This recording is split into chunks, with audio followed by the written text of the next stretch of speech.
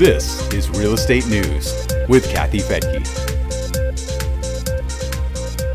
In this Real Estate News Brief for the week ending August 19th of 2023, what economists say the Fed will do next, a new record high for U.S. home values, and the cities with the biggest need for new housing.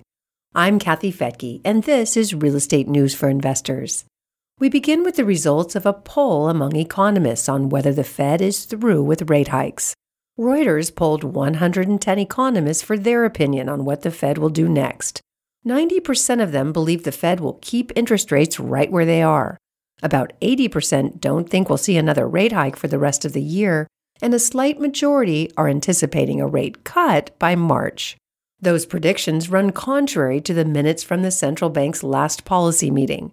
The minutes show that the Fed officials are still seeing upside risks that could require further rate hikes.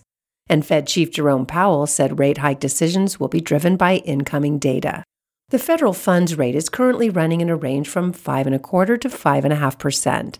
That's after a quarter-point hike last month. Those rate hikes appear to have succeeded in bringing down inflation, which is now close to 3% from 9%. But the Fed wants to see inflation come down to the 2% level. 83% of the polled economists don't expect to see that until the middle of next year. The Fed will not stop raising rates and certainly won't cut rates until the job market slows down, and that does not appear to be happening yet. The latest weekly jobless report shows that initial claims actually fell 11,000 to a total of 239,000. That's down from a 7-week high of 250,000 for the previous week. However, the number of continuing claims was up 32,000 to a total of 1.7 million. But as reported by MarketWatch, most laid-off workers appear to be finding new jobs right away. High rates are usually a result of a strong economy. The Fed cuts rates when the economy weakens, and clearly that hasn't happened yet, even after 11 rate hikes since last year. Home builders are pumping more new homes into the pipeline as demand increases. Housing starts were up 3.9% for July to an annual pace of 1.45 million. That's up from 1.4 million in June. Single-family construction is leading the way, while multifamily construction is flat. Building permits were also up, but only by 0.1%. Builders are feeling less confident about the market, though. The National Association of Home Builders says their confidence level dropped in August for the first time in 8 months. Their biggest concern is a fixed-rate mortgage that's now over 7%. Freddie Mac says the average 30-year fixed-rate mortgage was up 13 basis points this past week to 7.09%. The 15-year was up 12 points to 6.46%. Freddie Mac says that mortgage rates are now at the highest averages since 2002. What's causing rates to go up?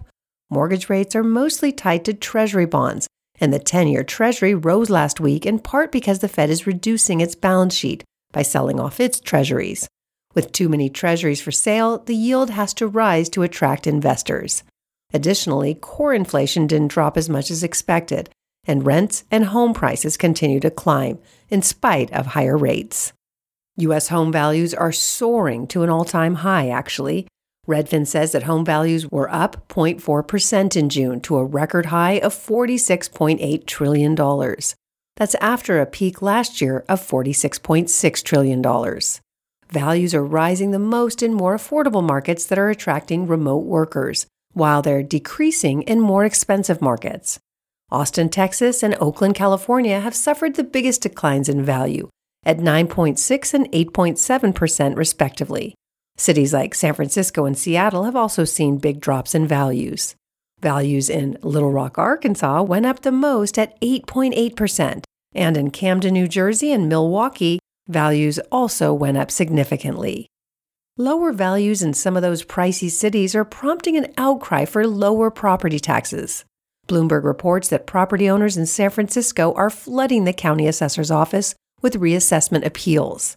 Those appeals have reportedly doubled over the last 3 years since the pandemic, but are expected to surge in the coming weeks before a September 15th deadline. There were almost 2,500 appeals in the year that ended in June. Bloomberg reports that 55% received reductions. The city will have to do some belt-tightening because of the reduction in property tax revenue. The city is already facing a $780 million budget deficit through 2025. Bank of America is offering some interesting information about the cities with the biggest need for housing. The analysis looked at real-time migration data and the amount of available housing in various cities. The ones they listed as hot markets include San Antonio, Dallas, Houston, Orlando, and Las Vegas, because they have low housing stock and strong population growth. The warm markets were listed as Tampa and Jacksonville, Florida, because they have more available housing than the hot markets, but are also seeing strong population growth. On the cool side of the housing market, you'll find Los Angeles and Baltimore, because they have low housing stock but a higher outflow of people. And then there are the cold markets, with high housing stock and a lot of people moving away. Those areas include St. Louis, Detroit, and Miami. Well, that's it for today. We have our 20-year anniversary event coming up at Real Wealth on October 6th and 7th in the Los Angeles area. You can find out about that by going to realwealth.com and click on the Connect tab. I'm Kathy Fettke. Thanks for joining me here on Real Estate News for Investors.